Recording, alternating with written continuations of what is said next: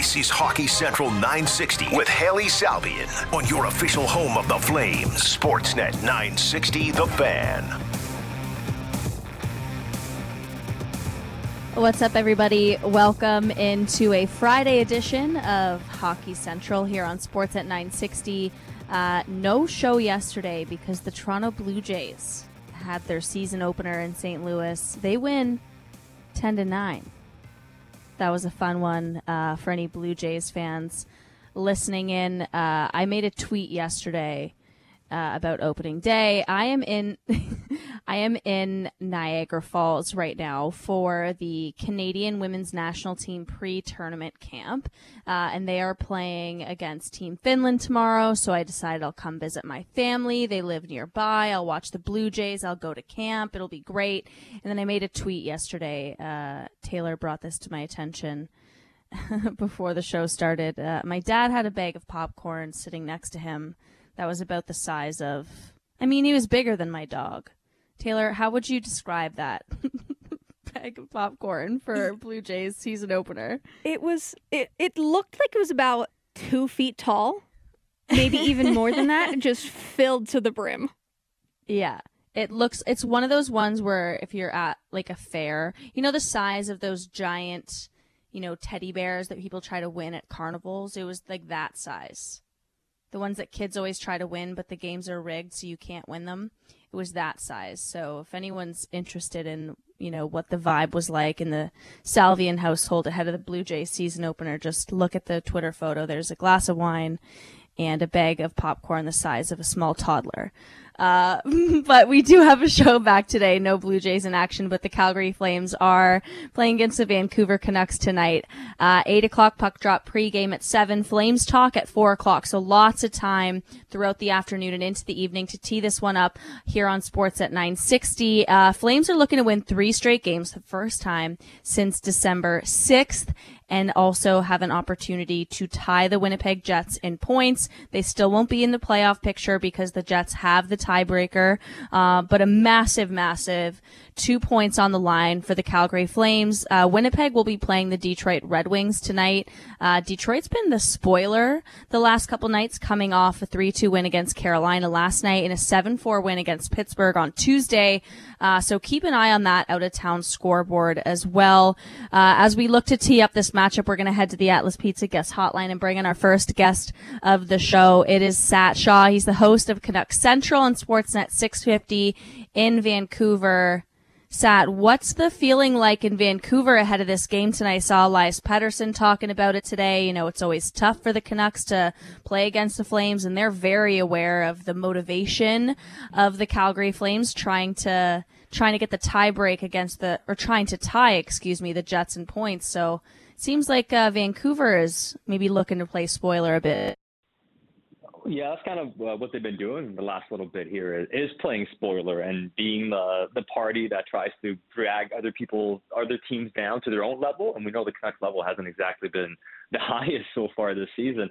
But I think it's kind of just a continuation of the stuff we've heard so far from Rick Tocchet in terms of trying to establish an identity, establish a standard, and the players are playing hard. So the Canucks haven't been an easy opponent to play down the stretch. I know that's been very frustrating for a lot of Canucks fans because they're kind of wondering where was this earlier, and considering where they find themselves in terms of the draft lottery odds and the standings, it might be counterproductive from the fans' perspective, but the players and the team they're probably playing their most consistent hockey so far this season. And I do wonder if we're getting to a point now where they're shutting a couple of guys down. There's only 7-8 games left. We saw some of their play fall off a little bit. I wonder if a team like Calgary just has too much motivation for Vancouver tonight. But that's one thing I'm kind of wondering about is they've been running pretty hot here. Do they just kind of see the finish line soon and kind of take their foot off a little bit?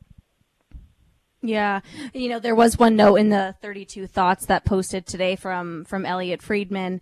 And one note that he said about the Flames was, it sure sounds like the Calgary players had a true come to Jesus meeting after the horrible 8-2 loss on March 20th in Los Angeles. No more whining publicly or privately. Do your job, play hard, push for the playoffs.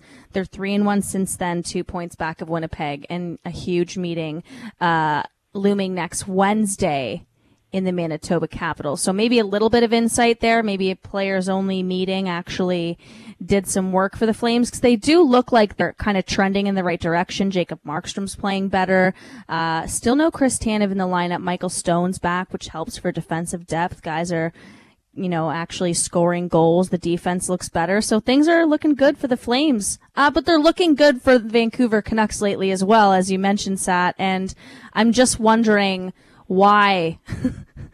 They're 10-2-1 in their last 13. Like, we get it. You proved your point. You guys have good players. The new coach bump is real, but don't they want Connor Bedard? What's happening here? You only got a 5% chance now. Stop. I know. And honestly, the fact they actually have a 5 or 6% chance, because it seemed like, if they beat the Blues the other night, that they would kind of fall out of the bottom 10, 11. And next thing you know, you have a 0% chance of getting Connor Bedard. So we're at a stage now where Canucks fans will take a 5% chance, because 5% is better than 0% chance with how this team has been going. And I think that's, again, it's frustrating for a lot of the fans, because we always knew the team underachieved earlier this season. We can talk about their problems and all the drama and the team, not being constructed properly, but they shouldn't have been as bad as they were earlier. And I think part of this is just over the course of a long season, you also have the regression back to the mean. I think that's kind of what's happening as well. The schedule is really easy. But, I got to give Rick Tocchet credit. He's come in and he's really sold the guys on the improvements you're making now and the way you play right now matters, because we need to carry this over into next season. And the players have collectively bought into that. And it's a bit different than last year, because even though last year they were successful under Boudreau and made it interesting towards the end and just missed the playoffs, the way they were playing, you could kind of tell it was relying on goaltending. It was just try to get the puck out and try to hunt pucks down 50-50s and rely on your offensive talent and your goaltending to maybe get you there. And that's kind of what happened. And in some ways, they are relying on goaltending, but you can watch this team play now. They actually have some Calgary Flames-like games every once in a while where there aren't a ton of high-danger scoring chances, and it is kind of nondescript a lot of the game. And we just never saw Vancouver play that way. So I think it's a feather in the coach's cap to get these guys playing this way. But the big question always comes down to what end. And, we've seen teams go on these types of runs late, and then they don't carry that over into next season. So until we see this carry over to next year, I think we'll be somewhat skeptical about, okay, is this actually productive? But to give the coach credit, all the things the organization harped on structurally about playing the right way and tightening things up, they've actually done all those things. So maybe management was right in terms of this team can be a lot more competitive if they play the right way. The question is, can they consistently play the right way, or is this a team that is just going to kind of go through the roller coaster, get off the bad start, figure it out late, but doesn't have kind of the commitment to playing that way for 82 games. And I guess that's the benefit of, actually trying to play good hockey down the stretch versus going full tank, right? Is that you can show the players, buy into this. This is what could work, because if you just go in the tank, the Canucks were probably never going to end up being worse than Chicago, Columbus, Montreal, Arizona, all the teams who were in that real bottom 5 with the best shot at getting Connor Bedard. Mm-hmm. So, do you want, a 6.5% chance, a 5% chance, and actually play some decent hockey down the stretch and get some guys feeling good about themselves heading into next season? Well, and that's obviously a part of it, because, it's clear they believe in a lot of the players here, and they're not going to get rid of, the big core guys like the Pettersons, Hughes, Demko, and so on. And, despite all the rumors around JT, I still expect him to be here. And they have a few players that they want to build around. So in that sense, it is. And it's just one of those things where, because we've seen the team make coaching changes, we've seen them do some similar things late in the season and take themselves out of the draft position, there's a general skepticism that this time it's going to be different. But to your point, too, and if you kind of look at it, and it kind of reminds me a little bit of what we saw with the Calgary Flames before they made the change for Daryl Sutter and how the Flames were playing. They weren't playing proper hockey in any sort of way. And it took a little while for them to figure it out under Daryl Sutter. And now this year, obviously, I don't need to tell you about all the drama and ups and downs that team has had. But, the guys bought in and they carry that over. And I think that's the type of success you can actually buy into organizationally. But I got to say, though, Haley, I think if you catch management in an honest moment and ask them, hey, would you prefer to have a bottom 5 pick or win these games? I would wager they would rather have the high draft pick. Not to say they don't like what they're seeing, and they're obviously happy with the coach and seeing some improved play, but organizationally, I think they'd still love to get that high draft pick. And I do believe there is some surprise that Vancouver ended up winning 10 out of 12 games during a stretch. Like, nobody really saw that coming, and they're almost too successful. Like, I think the organization would have been happy if they went, say, instead of 10-2, they would have gone, say, 7-5 or something. If you had done that, maybe you're still taking the positive vibe. So maybe they're winning too much for management's liking. But to your point, anytime you start building a foundation and you start building trust again organizationally, that's never a negative. The hope just is carried over. Because we've seen the story before where when we buy in and people think, okay, they figured this out, Boudreau's the right guy, these guys are figuring it out, and then the next year comes and these guys just don't put the work in this offseason. I think the biggest issue with this team, and especially a lot of their players, not their top-end guys maybe, is how badly do they want to get better every year? And I think that's part of the reason, we see the coach sometimes questioning and the management questioning the self-preparation and the mentality a lot of these guys have, especially in the offseason. Yeah, we've seen the new coach bump before in Vancouver just for it to not work so well the next season. And the new coach is bouncing. They're 16-9-3 under Rick Tocchet. Elias Pettersson's having a great season. Quinn Hughes having a great year. We can get into those two in a bit here, Sat, during our chat, but I think the one player I want to focus on is the improvements that we've seen from JT Miller under Rick Tocchet. I don't know if there's a player who has benefited more from this change. 11 goals, 34 points in 27 games since Tocchet's arrival, including 13 in his last 7. He's playing better on both sides of the puck. His play driving, his defensive numbers, everything looks improved for JT Miller. Is this the biggest takeaway so far from Rick Tocchet being behind the bench? I would say it's right up there, because I think when you look at JT and how he played, it's a perfect microcosm of how the team was playing earlier this season versus how they're playing now.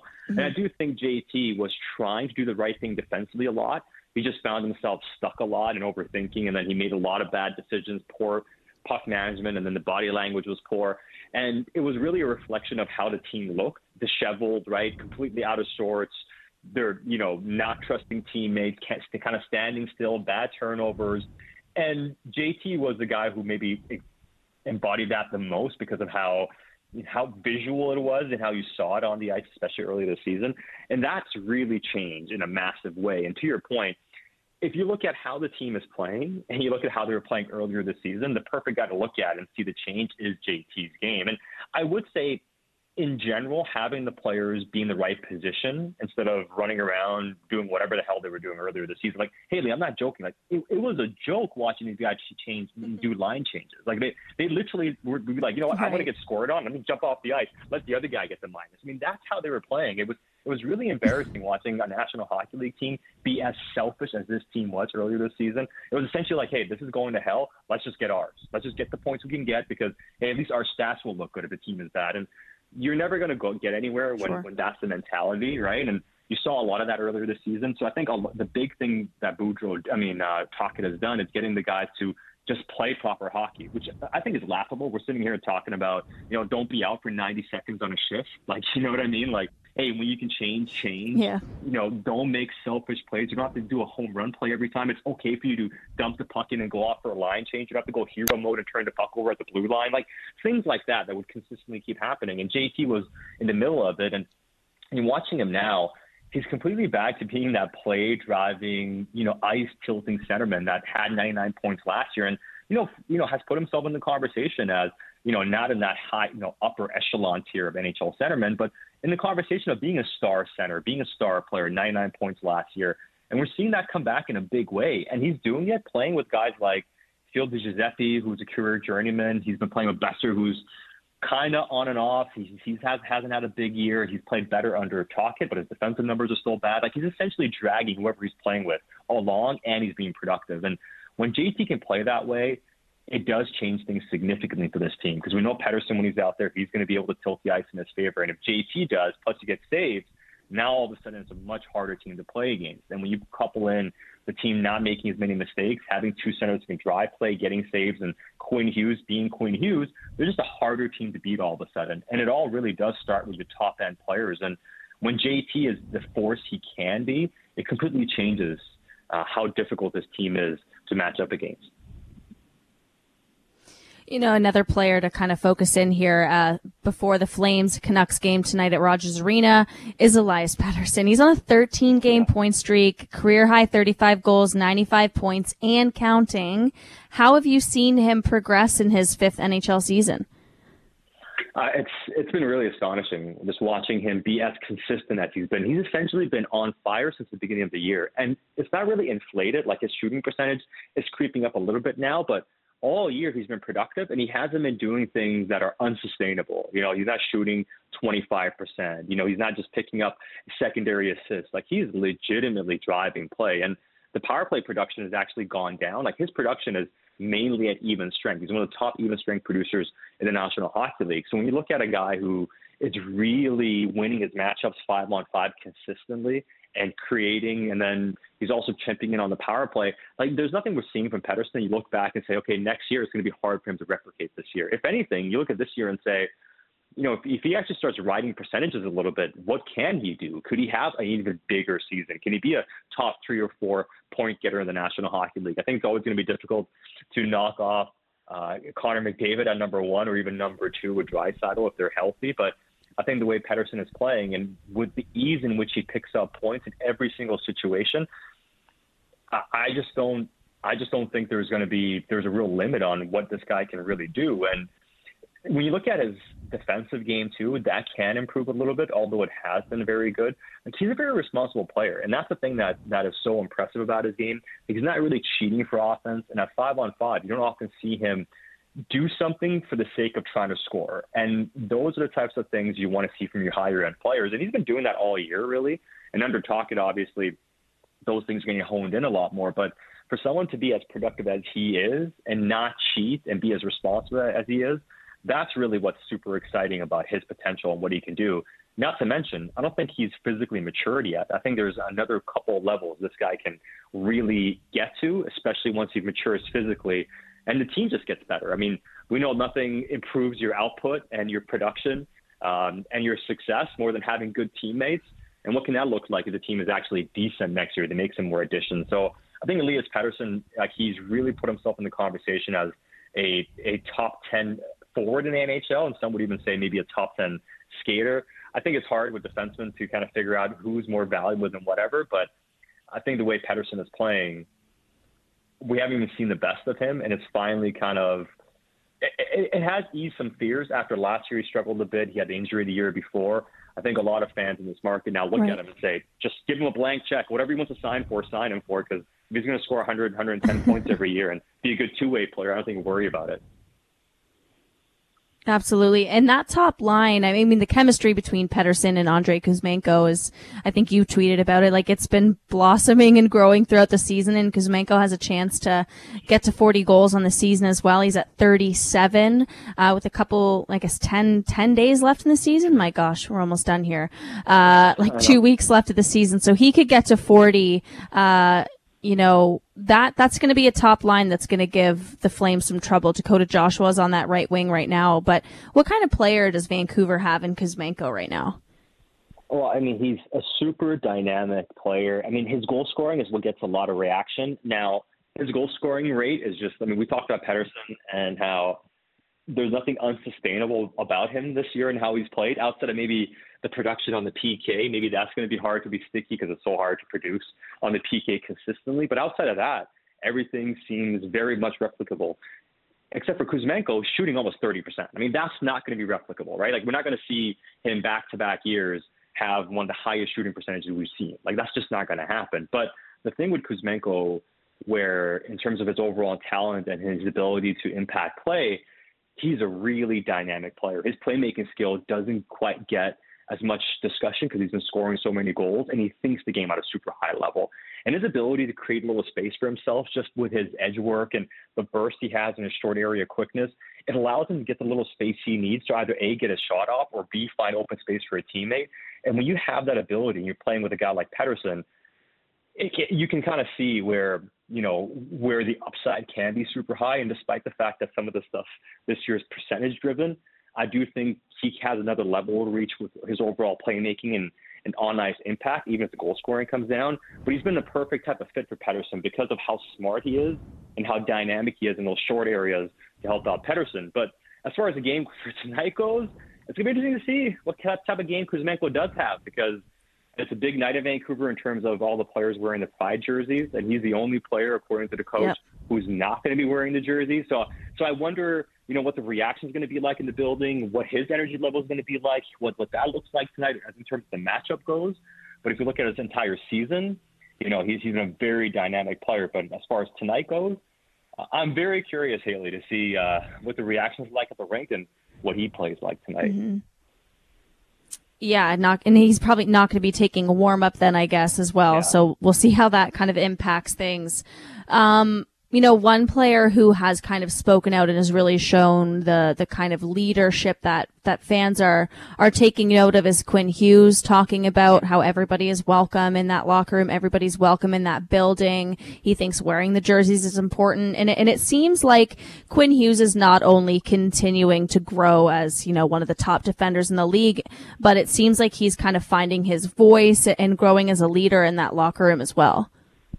It certainly is, and there's been a big opportunity here with Bo Horvat getting traded and the team moving Luke Shen as well, who's a leader on that club, and Oriel, who wore an A a lot of the season, has been injured. So there's been this kind of vacuum of leadership, and he's really stepped into it. And what he's showing, not only with his play on the ice, but just how he's carrying himself, is that he's ready to be part of the real leadership group here. Because the team hasn't named a captain yet. I know Pettersson's a guy that everybody talks about, but Petterrson himself has kind of mentioned, too, that he's not sure he wants to be captain or whether he thinks he is the type of person that is going to be a captain. And I wonder if Quinn, not to say that he's trying to take it away from Petterrson or anything, but he's one of those guys that over the past year or so, he's really stepped out of his shell. And every time there's been an opportunity for him to grow as a leader, he's really embraced it and really jumped into it.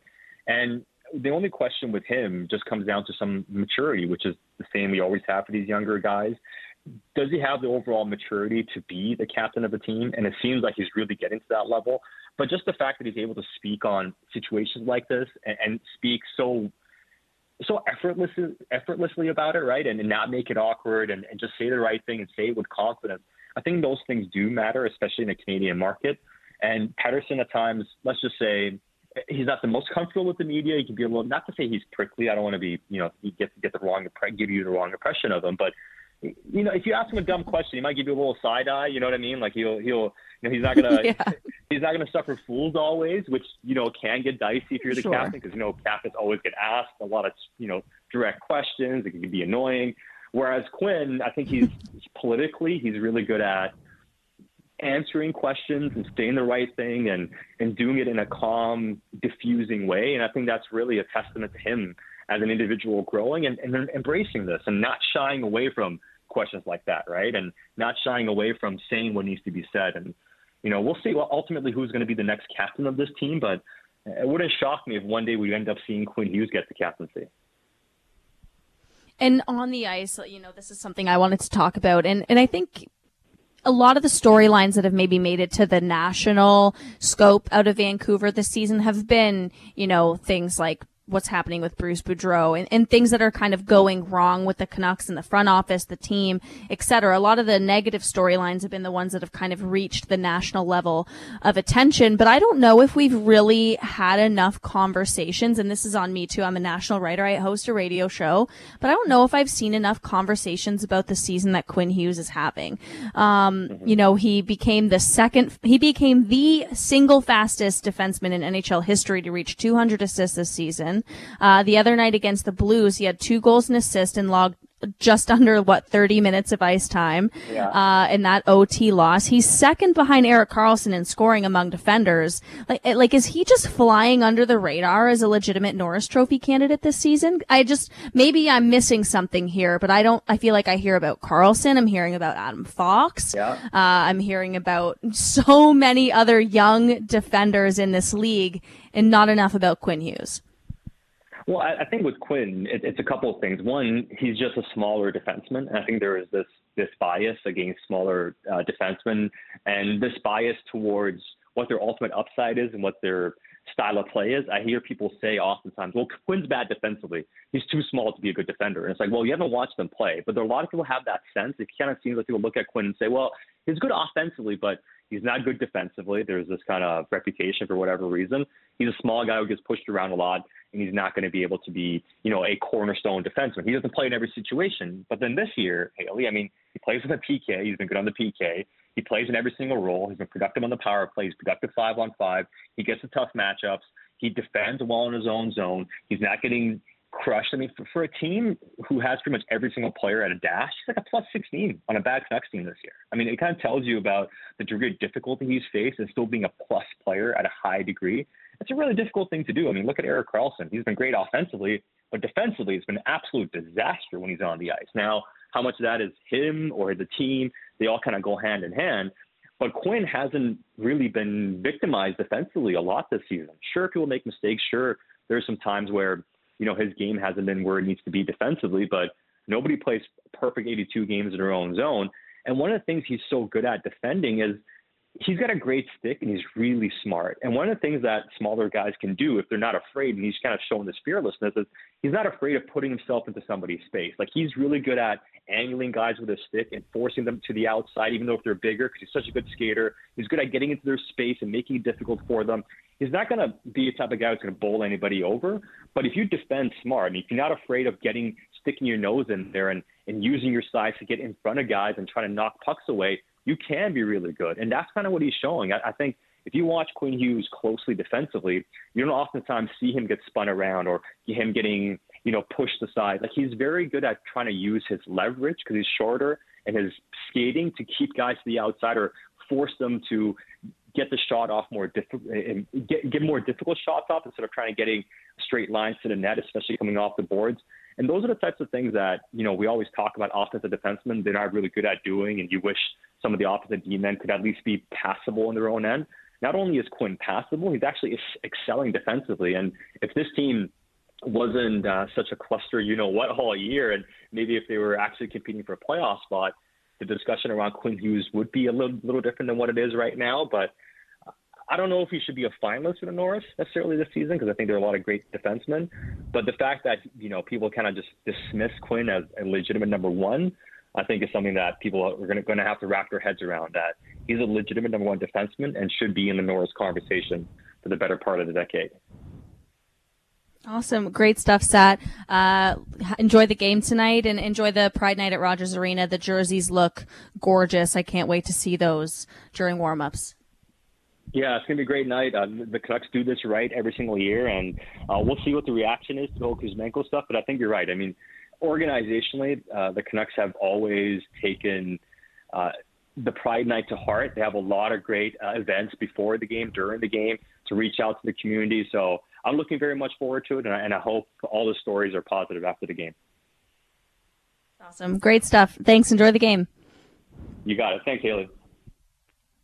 All right, there goes Sat Shaw. He's the host of Canucks Central on Sportsnet 650 in Vancouver. If you want to hear more about the Vancouver Canucks ahead of that game, you can check out his show live on the air in Vancouver tonight or on demand wherever you get your podcasts, Apple, Google, Spotify, etc. Flames Canucks puck drop at 8 o'clock tonight. Pre-game at 7. Flames talk coming up at 4 o'clock with Pat Steinberg. So lots more to come teeing up this game here on Sportsnet 960. And that conversation with Sat is brought to you by the Atlas Pizza and Sports Bar, using the same secret recipe since 1975. You can dine in at 6060 Memorial Drive Northeast. Take her to delivery, also available at 403-248-3344. A couple of lineup notes for tonight. It's an optional morning skate for the Flames in Vancouver, so no lines, no D pairs to report. Matt Coronado, Jacob Pelletier, Adam Ruzicka, and Michael Stone were reported to have been out late on the ice with Dan Vladar, meaning we're likely to see the same lineup for the Flames as last game. Jacob Markstrom, your projected starter. Philip Hronek won't play for the Vancouver Canucks tonight. He actually won't play for the rest of the season. That's according to Canucks head coach Rick Tocchet. Yet another hit to the blue line for the Canucks. They're already missing Oliver Ekman-Larsson, Travis Dermott, and Tucker Poolman on the blue line. Jack Rathbone was recalled on an emergency basis this afternoon, and Thatcher Demko is the projected starter for the Canucks. And as you heard from Sat, it's Pride Night for the Canucks at Rogers Arena tonight. We're going to head to a quick break, and when we come back, we're going to be joined by Jeff Marek from 32 Thoughts, the Jeff Marek Show, and Hockey Night in Canada. Lots of playoff battles going around in the league here. Obviously, the Calgary Flames trying to get in and take the last wild card spot away from the Winnipeg Jets, the Panthers, the Pittsburgh Penguins in the Eastern Conference. So we're going to dive into all of that coming up next with Jeff Marek on Hockey Central and Sportsnet 960 The Fan. You're listening to Hockey Central 960 with Haley Salvian on your home of the Flames, Sportsnet 960 The Fan.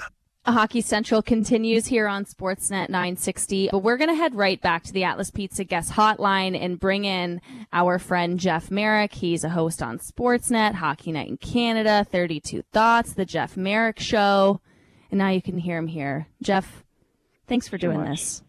It's way too much. I mean, I'm sick of my own voice at this point. I don't think there's too much Jeff Marek on the radio. Was at the Canada skate today before World Championships. They're playing Finland tomorrow, so we're starting to get into my bread and butter here. I'm very excited for Women's Worlds. Yep, I don't blame you. I think we all are as well, and I think at the end of it, or maybe sometime during the event, we may get an announcement about the PWHPA and the future of that organization. So we shall see. So this could be eventful for a couple of different reasons. We'll see. Yep. I had some sources tell me that the players have already been told that the league is officially greenlit. It's happening. The players are aware of it. It's just a matter of when the announcement to the public is going to be. Nobody will put the exact date on it for me, but you've got all the best players in the world in Brampton for this tournament. It would be kind of a missed opportunity if they don't announce it then. So I'm with you. I think that makes the most sense, but we've been doing this for years. I know this has been a dance. It's like, how many times has this announcement been false started, or how many times has sort of progress been false started? I think one of the interesting questions here is going to be which are the markets and in which countries. I'm starting to the more that I start to snoop around, the more that I believe there might be 3 U.S. and 3 Canadian, and 2 of those teams might be in Ontario, the other one being Montreal. So we'll see. Yeah, I'm excited to find out. I think the original 6 that I was told has changed multiple times, but it seems like they've done a whole lot of market research. They know the markets that are going to work. They know the markets that are really hoping to have a women's pro hockey team there. I know personally I think it'd be great to see a team in Detroit because there's not even a single D1 women's hockey program in the state of Michigan, which is a huge hockey area. Girls hockey with the Little Caesars is a big deal. So Detroit is one that I've circled to pay attention to, but we'll see. I'm excited to hear where they end up. Yeah, you and me both. I wonder, I had a conversation with someone about a month ago about it, and this person was wondering if, as part of the schedule, some of the league games might be played in neutral sites. Whether or not Seattle gets a team, and I don't think they will. I mean, that market is demonstrated tough, horrible for travel, but they'll fill buildings, right? Like we've seen that before. So I was at that game. 14,000. It was great. Crazy, right? It was insane. It was fantastic. So I do wonder if, as part of whatever schedule eventually comes out for this new proposed league, there are how many different teams are playing games in neutral sites here, whether it's Seattle or Los Angeles or wherever for that matter. I'm curious about that. I want to say nothing of Western Canada, whether it's Calgary, whether it's Edmonton, whether it's Saskatoon, whether it's Vancouver. Don't know, but I would imagine that exhibition games might be on the table for some of the, not exhibition games, neutral site games on the table for some of these teams. Yeah, it's an exciting time for women's hockey for sure, and this tournament is a great time to kind of make some of these big announcements. But, making the transition over to the NHL, Jeff, we've got a little bit of time here with you. First question, what did you do to Daniel Sprong?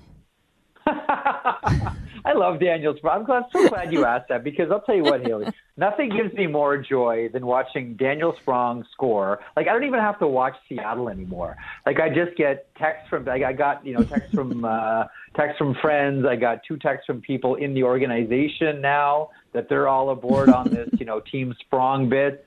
It is a lot of fun, and I like how everybody tags Elliot with it as well. I mean, I just love the Sprong story. To me, is an interesting one. The family came over from Amsterdam when Daniel was, I think, 7 or 8 years old, moved to Montreal, and then it seems like every single season, Daniel Sprong played on a different elite team. And before he went to Charlottetown, the QMJHL, to play, ended up in Wilkes-Barre on a team with like 5 or 6 like high level, including Ivan Provorov, Russian players. So he sort of jumped around every year of his life from team to team to team to team. And it wasn't until he got to Charlottetown in the Q that he actually played on the same team 2 years in a row. The idea that he'd be on the same team for more than a season was foreign to him. He's got a great shot. We all know that. Like, that shot is elite. I know that there's a lot of people that, wonder about his defensive acumen. I know a lot of people wonder about his play in his own zone. But offensively, with the puck on his stick, it goes in. And as far as getting value from your fourth line, I mean, I know Dave Haxtell kind of tries to run it as even as possible, but, Sprong is, often less than 10 minutes a game. And to get 20 goals out of a player who's, most likely plays less than 10 minutes a game and is occasionally scratched as well on a $750,000 contract, that is value. What did I do to him? Nothing more than turned a flashlight on him. That's it, Haley. Yep, you called it back in November on the Jeff Marek show. And 20 goals, 40 points, new career high for Daniel Sprong, who looks right at home with the Seattle Kraken.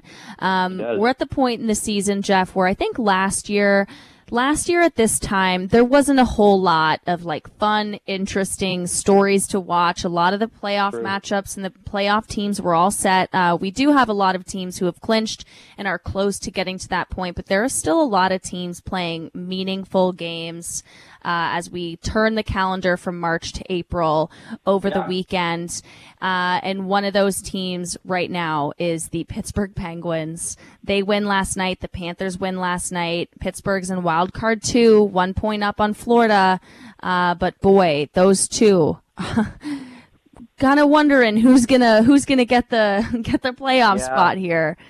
Well, it's funny too, Haley, because I look at this matchup too, and I say, okay, so going down the stretch, if there's only a point separating, to me, usually in that situation, my default setting is always, okay, who has the better goaltender or who's getting the better goaltending?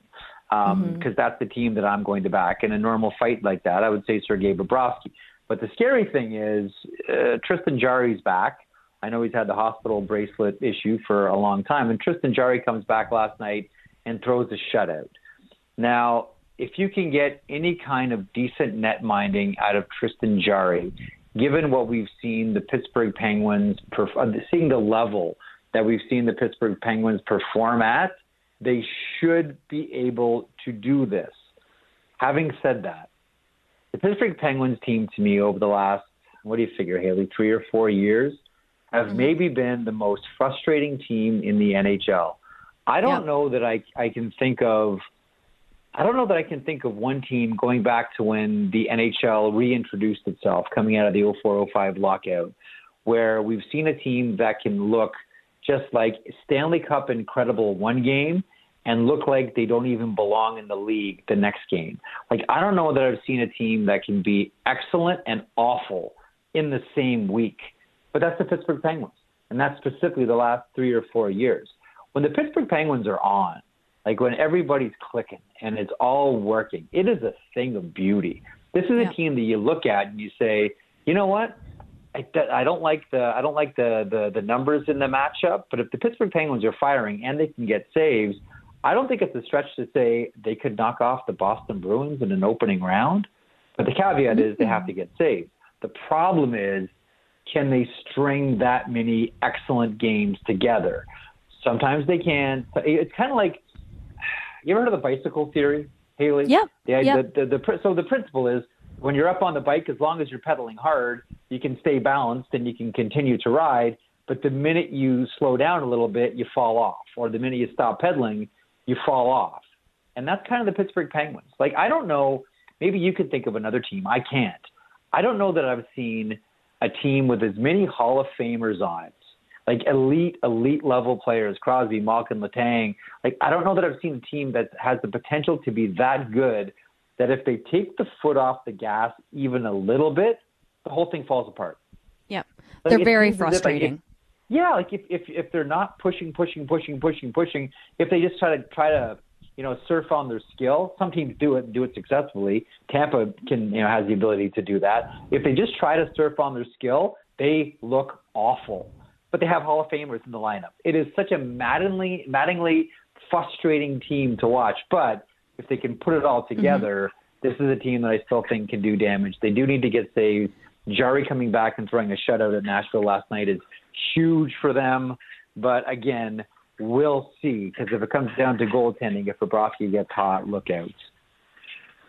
Yeah, and the Penguins do kind of have the Sidney Crosby factor, and we saw how good he was in that huge must-win game against the Colorado Avalanche not long ago. That crazy backhander, I talked about it on this show for a while, specifically the backhander that he scored on. So the Sidney Crosby factor is real. In the West, the other kind of big storyline right now that's particularly of interest to Flames fans and listeners of this show is what is going on with the Winnipeg Jets. Goal scoring has dried up.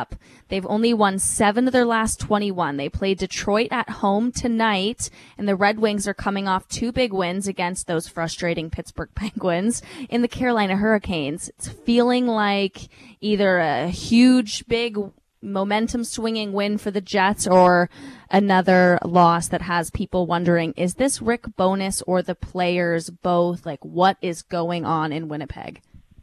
Is there a team, Haley? I'll throw this one back at you, because I think the answer is no.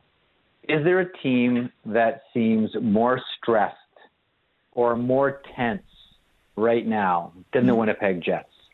Like, that is a team, to me, that is in need of a release valve. Now, after the loss on Saturday against the Los Angeles Kings, the Jets players asked if they could have sort of an extra team bonding day in Los Angeles. Let us go out and play golf or chill or do whatever. We're going through we just had a tough game against the Los Angeles Kings. Just give us a day to come together as a team. And the organization, Rick Bowness, agreed and said, okay, take your day, but you better show up against the San Jose Sharks. The San Jose Sharks game was the one they absolutely had to win, and they ended up losing 3-0. Like, laid the proverbial egg in that one. And that's where you saw Rick Bowness get snappy. That's where you start to see players start to make excuses. And, I really can't help but thinking that as much as I'm not much of a, he's a good guy in the room, you do need like someone that makes it fun to come to the rink or can take some of the pressure off. And it seems as if ever since Dustin Byfuglien exited Winnipeg, they haven't had that guy. And the pressure goes nowhere, and the tension goes nowhere, and the frustration goes nowhere. It stays. Players like Dustin Byfuglien, how many times have you heard, oh, he's a great guy in the room? Yeah, I know they don't flood the room. I get that. But still, this team needs to relax. Everybody is so tense. Everybody is so stressed. I mean, that collar, Haley, how tight does the collar look around Rick Bowness's neck right now? Like, he is frustrated. Everybody's angry. Everybody's cranky. Everybody's sour. We'll see tonight. This is a huge one for the Winnipeg Jets, a big one for the Calgary Flames against Vancouver as well. This is a huge one for the Winnipeg Jets tonight against the Detroit Red Wings, a team that's, playing loose, playing fun. They got, Marco Casper, they just called up. They just brought him over, playing a rogue the last few years, the first-round draft pick 2 years ago. This one is a dangerous game for the Winnipeg Jets because Detroit comes in loose. Winnipeg's really tense. Everyone there seems really pissed off. I don't know, man. It's not feeling good at all for the Winnipeg Jets. Yeah, it's certainly making everything interesting. They have kicked the door and left it open for the Calgary Flames and the Nashville Predators, the Preds that are missing Duchesne, Johansson, Forsberg, Yossi, and everyone they traded at the deadline. And they have kept it interesting for everyone, including Flames fans and my radio show. It's been nice to track the Jets. Thanks to Winnipeg for giving me meaningful hockey down the stretch, it seems. Yeah, well, I know it's funny too because it was like a cozy 5 minutes ago. We were saying, oh, this is going to be the last hurrah for this Winnipeg Jets team. We suspect that they'll, move on from Scheifele and Wheeler, and we'll see what happens with Hellebuck, and can they move Dubois, because we all know where this thing is headed. They're going to need to do some type of rebuild here and get some assets for players. This is going to be their last big playoff run with this group. There's no guarantees they even get there to have that last hurrah, Haley. Yeah, well, great stuff, Jeff. I know you've got to run. We had some technical difficulties, so that's all the time we have. And you've got, actual children to chauffeur around for hockey things. It's so actually enjoy doing that for the weekend. Hockey and basketball, Haley. Now we've added another sport to the mix of hockey, baseball. Now it's basketball, too. So I need a couple more hours. Multi-sport athletes. I know. I played basketball when I was in. I played basketball. It's great. It's fun. They tall? No, they're not. They're two of the smallest kids on their team, but they just love it. They're just obsessed with it right now. So we could be in the market for some private lessons. So don't be surprised if your phone rings.